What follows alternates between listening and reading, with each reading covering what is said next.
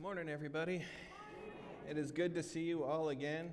I don't know about you, but every once in a while, I have a time of worship with the Lord where the Holy Spirit is just speaking to me and you're feeling convicted and you're feeling uplifted. And then you get ready to teach and then you get up here and you're like, all right, well, amen. I will see you all next week. The Lord was speaking. See you next Sunday. But not today. I'm really sorry. I know some of you probably got really excited thinking I was done talking already. But it is good to see you all again. I have been out of town, and I'm actually kind of excited that we're getting to this point in the year again. Dan mentioned it's hot outside, but I was born and raised in the desert, and so to me, it feels like a warm hug. Like, kind of like when you open up the oven and you get cookies and the 600 degrees comes out of the oven and hits you in the face. I like that feeling. Like, I was on vacation, and we went back east to go visit some friends and take some time off. And it was dropping down into the 60s. And Missouri and our friends from Ohio were all in tank tops and like shorts. And I was wearing a sweater because it was 60. And I'm like, we're in triple digits. So 60 to me is freezing. I don't put shorts on until we hit triple digits. Like 95, I could still wear jeans. But it is really good to be back and to see everyone. And if you have a Bible, turn to Psalm 86. That's where we're going to be this morning. And I was smart enough to not put a marker in that. Does anyone else sing the Bible song in their head? Who grew up in Sunday school? Who grew up in Sunday school? Do you guys still sing the Bible song in your head when they're like, turn to Psalms, and you're like, where is that? And you're like, Genesis, Exodus, Leviticus, Numbers, Jude? Or is that just me? Right? I have to sing the Bible song. So Psalm 86, I'm going to pray, and we can get started. Dear Lord, I thank you for this morning, and I thank you for your word, and I thank you for all that you've done and given us. And Holy Spirit, I pray that you would please come and you would please stir my heart, Lord, that you would stir our hearts. Lord, that there would be something in your word today. Lord, you said your word will not return void. And so, Lord, I pray that you would show us something in your word that you need us to hear today. And it's in your name we pray. Amen. So Psalms 86 is a psalm of David. It is a prayer for mercy with meditation on the excellence of the Lord. So this is a psalm where David is praying, and I know that's nothing kind of new. If you spend time in the Psalms, after a while you start thinking like, how can I be creative and new? Because this is another psalm where David is depressed and crying out to God. And it's like, how many different angles can I come at David's depressed and crying out to God? Psalm 86, verse 1, he says, bow down your ear, O Lord, and hear me, for I am poor and needy. Preserve my life, for I am holy. You are my God. Save your servant who trusts in you. Be merciful to me, O Lord, for I cry to you all day long. Rejoice the soul of your servant, for to you, O Lord, I lift up my soul. For you, Lord, are good and ready to forgive, and abundant in mercy to all those who call on your name. Give ear, O Lord, to my prayer, and attendance to the voice of my supplications. In the day of my trouble I will call upon you, and you will answer me. Among the gods there is none like you, O Lord, nor are there any works like your works. All nations whom you have made shall come and worship before you, O Lord, and shall glorify your name. For you are great and do wondrous things. You alone are God. Teach me your way, O Lord, and I will walk in your truth. Unite my heart to fear your name. I will praise you, O Lord, my God, and with all my heart, and I will glorify your name forevermore. For great is your mercy towards me, and you have delivered my soul from the depths of Sheol. O God, the proud have risen against me, and a mob of violent men have sought my life, and have not set you before them. But you, O Lord, are a God full of compassion and gracious long-suffering, and abundant in mercy and truth. O turn to me and have mercy on me. Give your strength to your servant, and save your son, the son of your maidservant. Show me a sign for good, that those who hate me may see it and be ashamed, because you, Lord, have helped me and comforted me. So we spend a lot of time in Psalms talking about David and the things that David went through. And one of the things that I really like about David, I like looking at David as a person, is that the Bible does not shy away from his triumphs and does not shy away from his failures. And I feel like you get a good, complete picture of a real man. Right? I know we tend to glorify our superheroes. You tend to glorify heroes. And we tend to even put a lot of other Christian guys on a pedestal. Right? We tend to lift up those in a church. We tend to lift up those in a movement. I don't like calling out people by name, but there have been several podcasts that have talked about pastors who have failed. There's a new documentary on Amazon about a movement and a family that gained a lot of popularity and the failings in those families. And it's not great to call out the failures in other people, but what I like is that it shows you, hey, yeah, here's a guy you put on a pedestal, but here's what his life really looked like.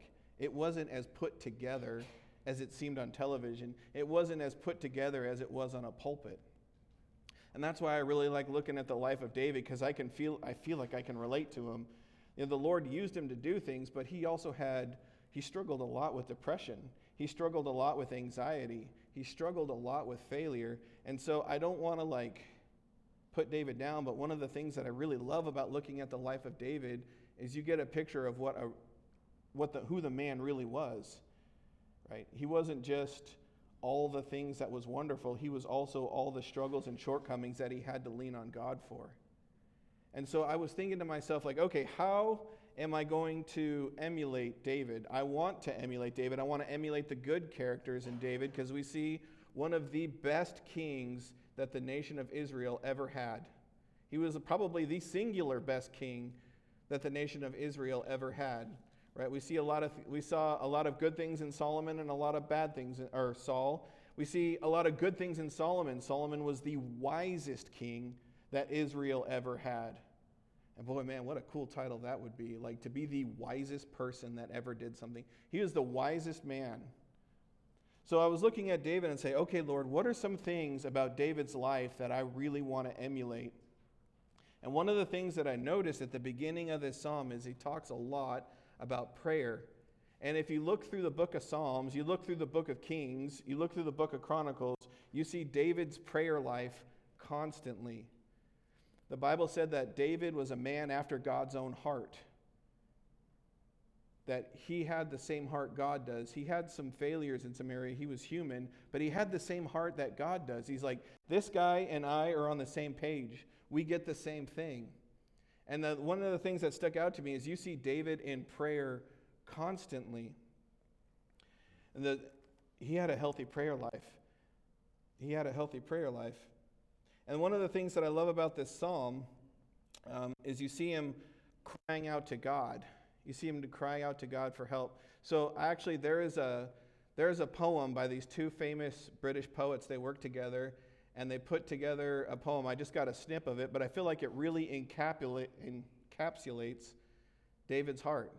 So if we can get that poem real quick. Help me if you can, I'm feeling down, and I do appreciate you being around. Help me get my feet back on the ground. Won't you please, please help me? I know what is going to be on everyone's Spotify playlist on the way home from church. Everyone's going to be listening to the Beatles on the way home from work. Won't you please, please help me? In fact, this is one of the things I think is one of my favorite games that I used to play with people, especially when we got involved in youth ministry. Is this a worship song or is this somebody singing about their girlfriend? Because there's some worship groups you can't tell, and there's some love songs that if you're like, this is about Jesus, you're like, oh man, yeah, that is about Jesus. Right? So was it a worship or is it worship or is it a love song?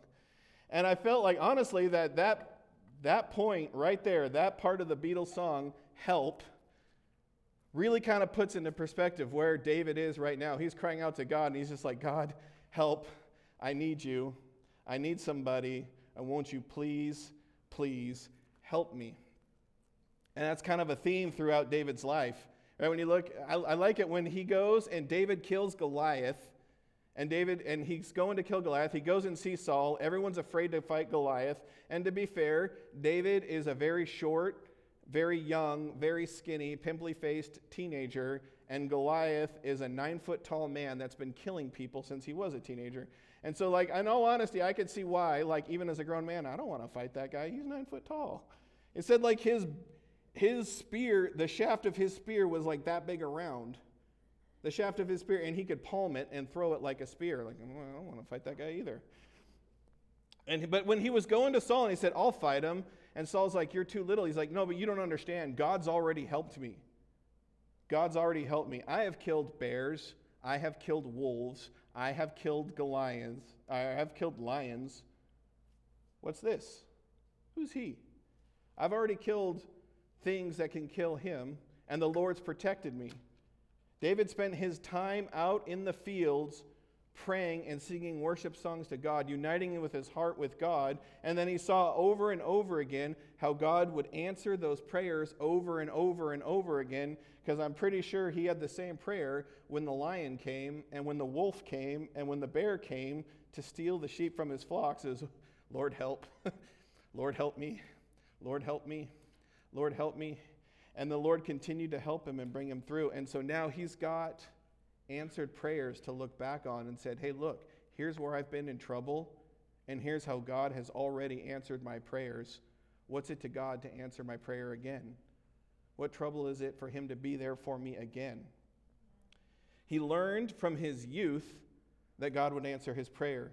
When he was in his middle years, right, after he killed Goliath, and then he joined Saul's army, and then he was Saul's son-in-law, and Saul used him mightily. God used him mightily, and they said Saul has killed his thousands, and David has killed his tens of thousands. And Saul was on the run, or David was on the run because Saul wanted to kill him. And you see, I'm guessing, we're not sure, but this might be where David was. There were a lot of different times in his life where David was on the run and people were trying to kill him. But he can look back and say, like, okay, Lord, you've brought me through this before. You've brought me through this before. You've brought me through this before. You've brought me through this before. He had a pattern that God had already been answering his prayers, and that's what he's leaning on. It says, bow down your ear to me, O Lord, and hear me, for I am poor and needy. Preserve my life, for I am holy. You are my God. Save your servant who trusts in you. I love the fact that right here you see the first thing is that David is turning to God. He said he's got a problem right now, and the very first thing that David does is he goes to God, and that is usually my very opposite response in my own life. The first thing that happens when something goes wrong in my life is, how am I going to fix it? Like, what am I going to do? What's my plan? Right? When I do work in construction, we got to have something. They make us fill out this paperwork, and they call it a job hazard analysis, a JHA. What are all the things in this task that I'm supposed to do that could go wrong and hurt me and hurt someone else, and what's the plan if the bad thing happens? Like, what's the plan here? So, like, okay, well, we're working, and there's an edge. We're working on the roof of a building. Well, we could fall off. Okay, so we're going to have a plan, and we're going to put it in place of how we're not going to get close to the edge, and how maybe I'll wear a harness. What are the other hazards? So we put together these plans of things that we're going to do.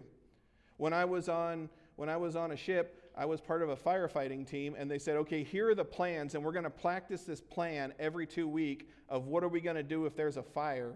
What are we going to do if we hit something and we start taking on water? And we would practice how we would seal up the side of a ship if there was water that was coming in. If the laundry room caught on fire, what circuit breakers are we going to turn off? Where's the nearest fire extinguisher? Where's the nearest fire hose? And so we've got a plan in place so that when something goes wrong, you can just react with, here's the plan. You don't even have to think about it. Here's the plan. And I find so often with everything in my life, what's my plan? What's my plan? What's my plan? And I realize after a while I've executed a plan that I never asked God if that was his plan. I never stopped to ask, Lord, what do you want in this? And I'm not saying if there's a fire, we should stop and pray about the fire before we find the fire extinguisher. Like that, I mean, they're common sense. But I find so often, when the transmission went out in my truck, and now it's like an extra $6,000. Holy cow, transmissions are expensive these days. Like, okay, well, like, what's the plan? How am I going to get my transmission fixed? Where's the money coming from? How am I going to rebudget for this? What bills what are we going to have to do? How am I going to juggle this? How am I going to get the kids to school and me to work? And we usually use 2 cars, and you start putting together a plan of like, all right, Lord, how am I going to deal with this and this and this and this and this? And I don't put God into it first. I don't stop and think like, okay, Lord, my transmission went out. What is it you want me to do? And how are we going to fix my transmission? He would go to God first and then go to the plan after that. And that was one of the things that I really appreciated working on the ship, is we worked with some guys who were very godly men, and before every meeting and before every plan, we would stop and pray. All right, Lord, this is the problem that we're having. We've got parts that we need to fix the ship. Containers are stuck in customs. We need you to move them. What's the plan, Lord? How are we going to move them? Lord, we're going to set sail soon, and we know you are a big God, so we want you to go in this plan before we start to formulate it. What's your plan before we even get started? And would you direct us? I love seeing here that David, first and foremost, is getting before God and saying, Lord, I have a problem. Would you bend your ear down and listen to me? Be there for me, O God. Preserve my life, for I am poor and needy. So I'm thinking about David's prayer life, and the next thing that I notice in verse 1 that I really like is he said, I am poor and needy. David recognized who he was and what he needed. I can imagine that being the king of a country, that you're not very poor most of the time. And I have never been subject to a monarchy, but I know that especially in old times like this, that they were the total and final authority on everything. They were judge, they were jury, they were executioner, they were lawmaker, they were the parliament, they were Congress, they were it. And what they said went. I've heard some of my friends tell me one time that it is hard to come to Christ when you are older and when you've been in something like the military and now you're in a high position of authority. It's hard to remember sometimes what it is to be under authority. It's I remember someone telling me one time that hey, whatever I tell people, they do. There's not a question. They do it because I told them to, because that's the rule. You do what I say, when I say, how I say. When I say jump, they would ask him how high. And so I can imagine for David to recognize the state he was in, that yes, he was the final authority. He was God. He was king. He needed God's authority. He needed God's protection. He's like, God, this is a problem that is bigger than me, and I need you first. He said, I am holy, and not because he was holy, but because of what God had done for him, he was holy. Not because David managed to keep all the rules perfectly, but because, especially in the Old Testament, because of the sacrifices David offered, he was holy. Right? I think about that now as a Christian. I am holy, not because of the things that I do, but because of whose blood covers me. I'm holy. So he's like, man, I am poor and needy, but I am also holy because of what you've done. And there's kind of an interesting duality about that. We have nothing outside of God. We've got nothing outside of God. God says that I hold the very breath in your lungs. He holds everything together. So I think to myself, when I think about am I poor and needy? I remember this story that, and it's been told and retold so many times that I can't even remember who initially told it, but there was somebody in England in the 1600s who saw a group of men being led to the gallows to be hung. Right? They were going to be executed, and somebody was looking down and sneering and talking about these men who are leading to be executed, and this pastor said, yeah, but by the grace of God, there would I be. I ain't no better. By the grace of God, I am here and not there. And I realize, man, for a lot of times, I can kind of get a little high and mighty about some of the things in my life, and I realize, you know what? By the grace of God, I've never gotten into trouble. It's not because I'm better than anyone else. It's because of the pure and utter grace of God. I mentioned it before, but I have some friends who had some really good testimonies, who had some very impactful testimonies because they had very hard things in their life. I was one of 3 youth pastors for a while at a church, and this youth pastor, one of the youth pastors, a good friend of mine, John, was a gang member, and he helped formulate a gang. And the other youth pastor, my buddy Mike, who knew more about the Bible than I ever would, was a drug dealer for about 5-6 years. And these men had great testimonies about how God had radically changed their life, right? They were going, and then they made a hard right, and went in the complete opposite direction. And it is amazing the transformation that God made in their life and how God used them mightily and raised them up. And I used to be kind of like, yeah, and at the age of 4 or 5, I gave my life to the Lord, and he saved me from talking back. And I'm pretty sure I was a biter at one point. I probably did that. I don't have an impactful testimony. I was pretty clean cut growing up. And I realized, man, it's by the grace of God, he kept me from things, not because I was better, not because there was anything special about me. It was purely by his grace that there I did not go. And he goes and talks about being holy because now God is holy. The holiness that God was given to us can cover the guilt and shame of things that we have done. Right? The other thing that is kind of a bummer about being saved at such a young age is that all the really stupid and the really sinful things I have done, the older I got, because everyone does stupid and sinful things, I've done as a believer. Right? I had friends that man, at least he had an excuse. He didn't know Jesus. The stupid, sinful things I did knowing full well that I was in sin and shouldn't have done it. And God's forgiven that, and God's covered it. I love it in 1 Corinthians chapter 6, verses 9. He says, really 9 through 10, or do you not know the unrighteous will not inherit the kingdom of God? Do not be deceived. Neither the sexually immoral, idolaters, adulterers, those who practice homosexuality, thieves, greedy, drunkards, revilers, swindlers will inherit the kingdom of God. And such were some of you, but you were washed and you were sanctified. You were justified by the name of the Lord Jesus Christ, by the Spirit of God. And I love that part right there in verse 11. And such were some of you. Such were.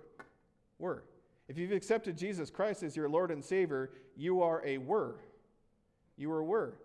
And I know for a long time I carried a lot of guilt and shame about some things that I gotten involved in, and that guilt and that shame hung over me like a shadow constantly, all the time. Some of the stupid things I've done hung with a huge weight in my life, and I was never one that really bought into I need to learn to forgive myself. And I know there's some people that probably do, but that never sat well with me, that I just need to learn to love myself, because the Bible says I need to learn to love others and focus on other people. And I'm not saying that you shouldn't learn to forgive yourself, but one of the things that God eventually pointed out to me in my life is, hey, you are not what you did. You are forgiven for it. So that guilt and that shame doesn't need to sit in your life, because that's not who you are.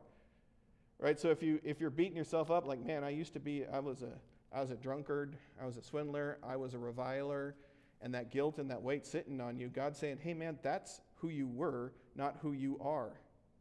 You can let that go. There's forgiveness for that. You're holy because what God has done, and that shame and that guilt and that weight doesn't need to sit on you anymore. And the problem I find sometimes when you're talking about this is, on the one hand, I need to be broken over my sin and realize I need God's help. And on the other hand, there are times when I was so broken over my sin, that's all I could think about was my sin, my sin, my sin. And God was like, hey man, you need to let that go, because I've already forgiven you for it. It's done. It's taken care of. Is that the bummer whenever you teach on something like this is that people usually hear one side or the other, and they never hear the side that they need to hear. Right? So the people that you tell them hey, you need to be broken over your sin, are usually the people that are carrying guilt and shame and pain and weight of something, and they don't hear the Jesus has set you free. And then the people that don't care about their sins, and they're like, well, I'm just going to keep on getting drunk because I am free in Christ and I'm no longer a drunkard, so I'm going to keep walking with my sin and have a good time. And the right people never hear the right part. The wrong people always hear the right part. Right? I remember it was really funny. I actually heard this one time. I heard a pastor talk about gossiping, and then I heard somebody gossiping about a person who was a gossip. It shouldn't be funny, but it's funny. You heard the wrong part. You heard? Did you not hear? You heard the wrong part. You were told not to gossip, and you gossip about a gossip. There's some people that hear that you need to be broken over your sin and repent, and you need to realize, man, you need to give your life to God, and you need to stop taking things out of God's hands and putting them in yours. And you realize, I need to be poor. I'm poor and needy. I need God. I cannot make it without him. And then there are some people here who are really going to need to hear, man, God's forgiven you. You need to let that go. You need to let it go. He goes on to say, be merciful to me, O Lord, for I cry to you all day long. Rejoice the soul of your servant. For you, O Lord, I lift up my soul. For you, O Lord, are good and ready to forgive, and abundant in mercy to all those that call on us. So David was broken over his sin. David realized that he needed God. David realized that, man, well, even though it's the Old Testament, they had the sacrifices that would atone for you, that would cover your sin till Jesus came, right? They had the Old Testament law, and they had the sacrifices. And now he's saying that, man, that after that comes the peace from God, knowing that you're forgiven. The peace that gets to come from God when you know you've given control of your life to God and you've seen how God's taken care of you over and over again, the peace that comes from that is amazing.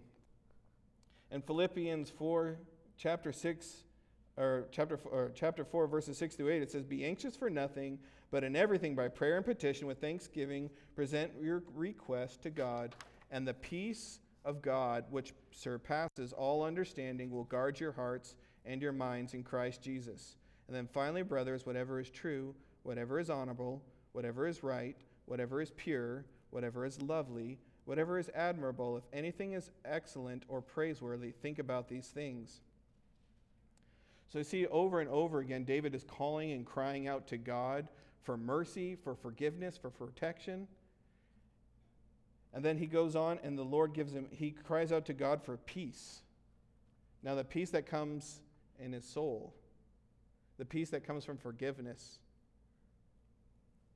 the peace that comes from knowing you're in right standing of God.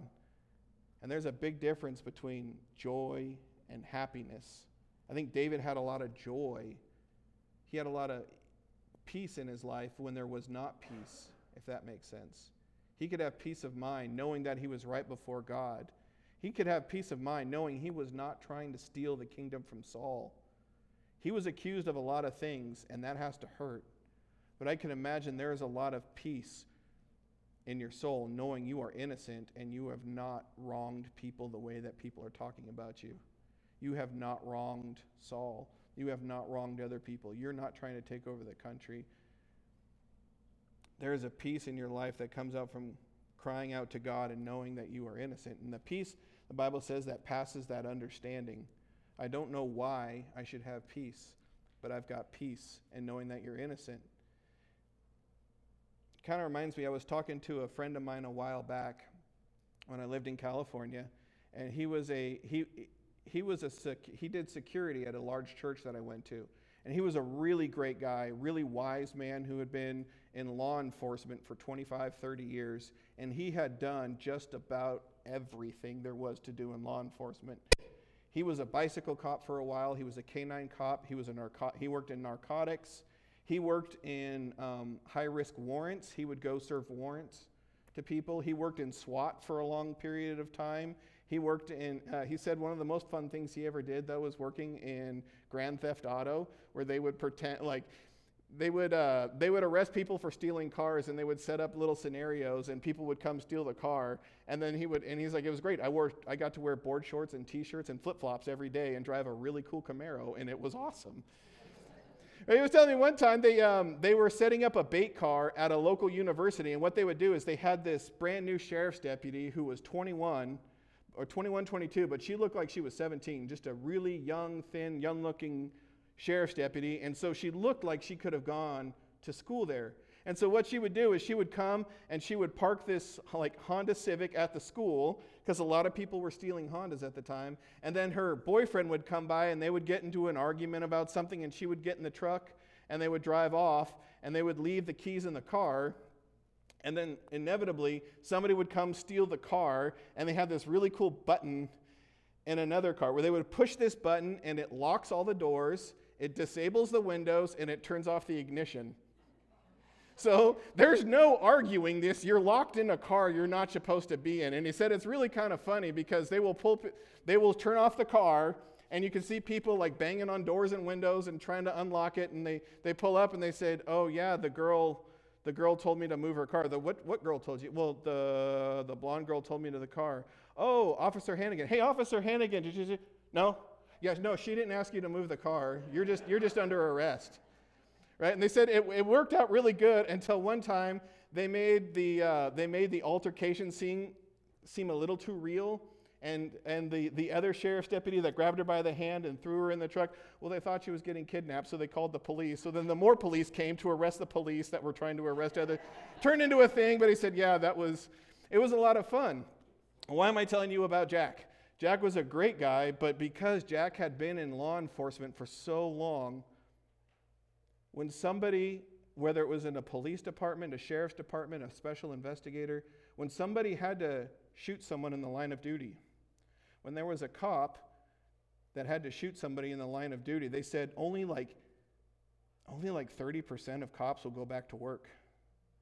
The weight and the toll that it takes on somebody for taking another human life, even if it was completely justified, they said, is so hard on people, most of them will quit and never come back. And they'll actually put them on suicide watch for a little while. And so they would call my buddy to come. They're like, hey, we got a police officer from this city over here. Can you come talk to him? And he said, even if it was completely justified, like he shot somebody else and he pointed a gun at you and you were 100% in the right, he said the weight of knowing what you'd done took such a heavy toll on people they would quit.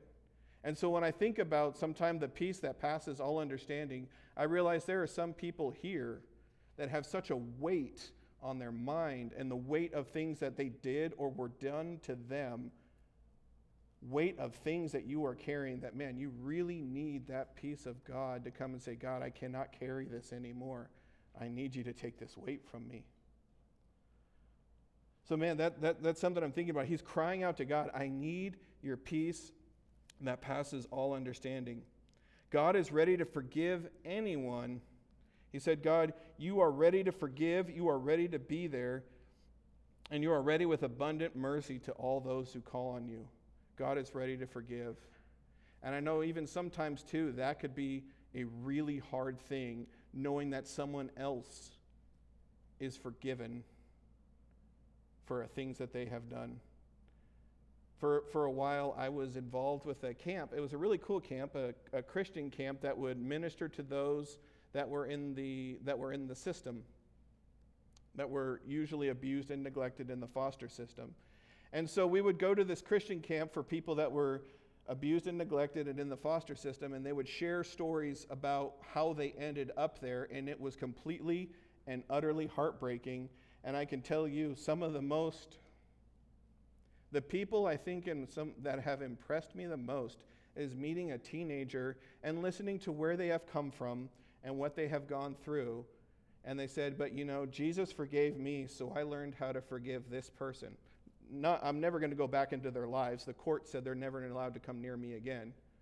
But I have learned to forgive these people, and I can tell you, I really, really wrestled with the idea that guy is forgiven. If he cries out to God, that guy is forgiven. So I know sometimes the idea of being forgiven can be a hard thing for some people to hold on to. And David is saying, like, man, you got to let it go. Lord, you are gracious. And so the thing that gives me hope in that, though, is, man, if God can forgive, if these kids can forgive, then I know that I'm forgiven. I know that I can be forgiven.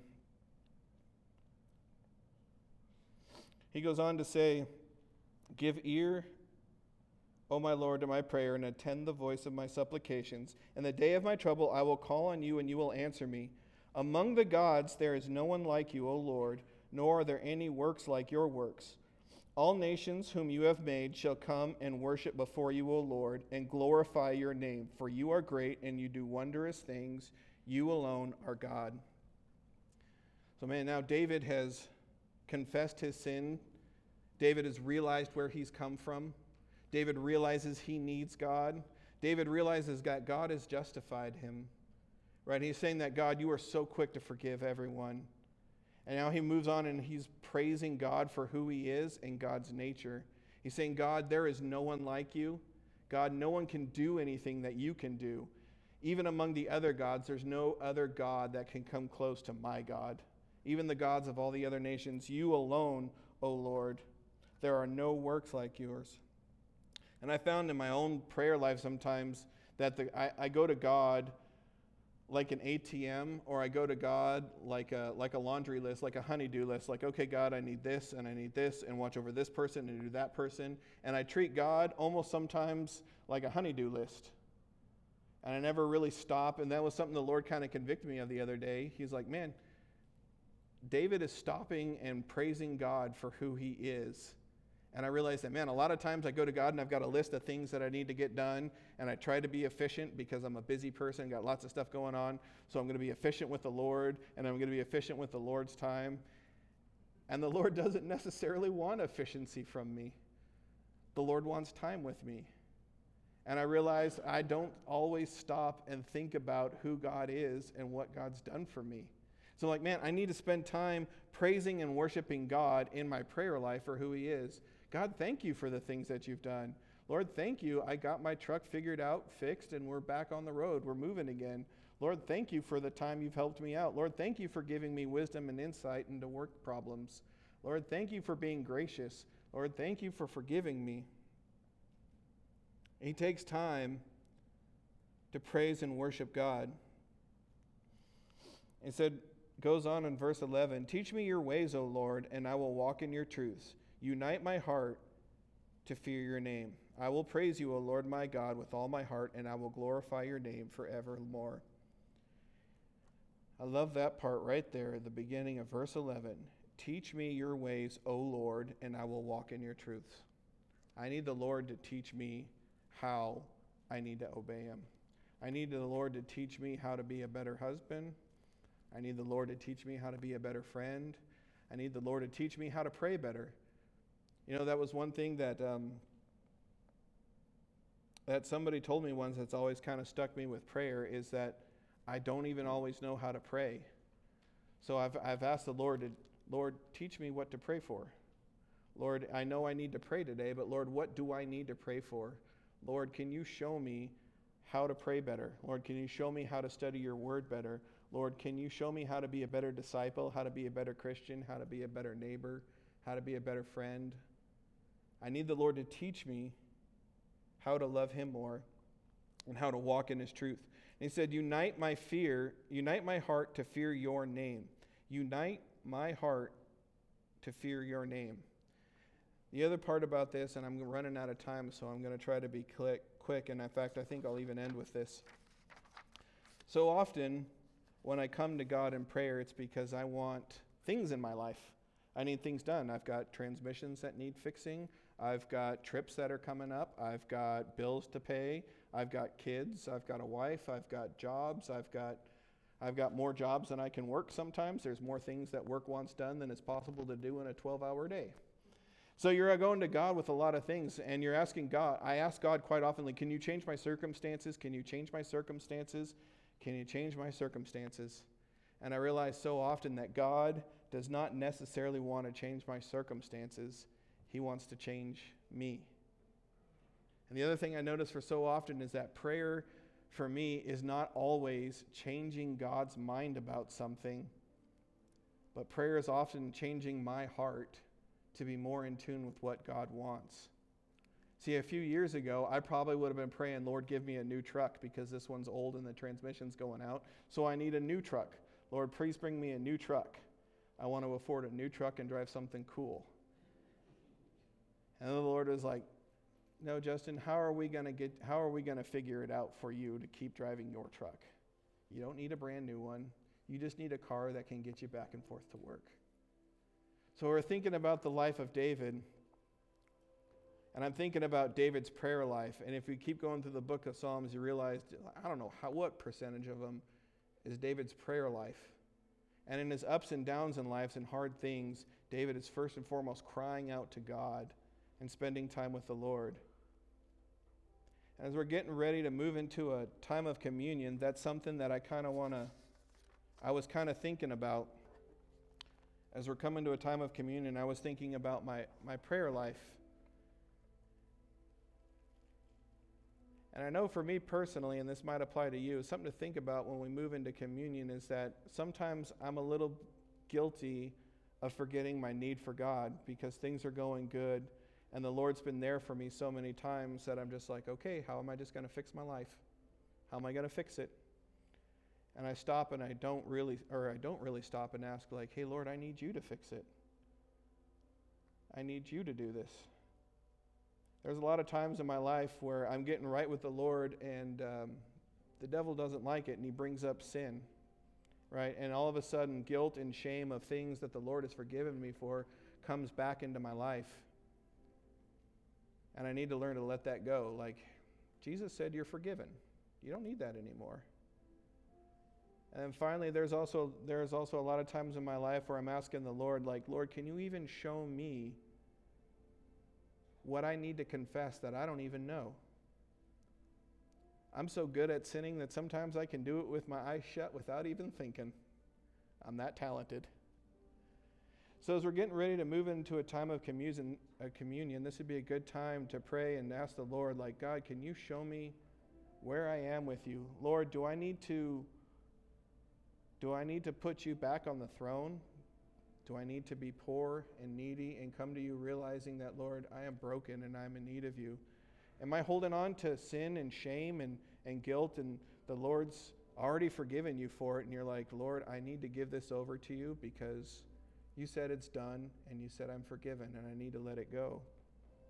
And if you're not sure, then maybe you should pray and say, Lord, thank you for who you are, and if there's anything that I'm not even aware of that I need to give to you, I want you to tell me, and then you can take it.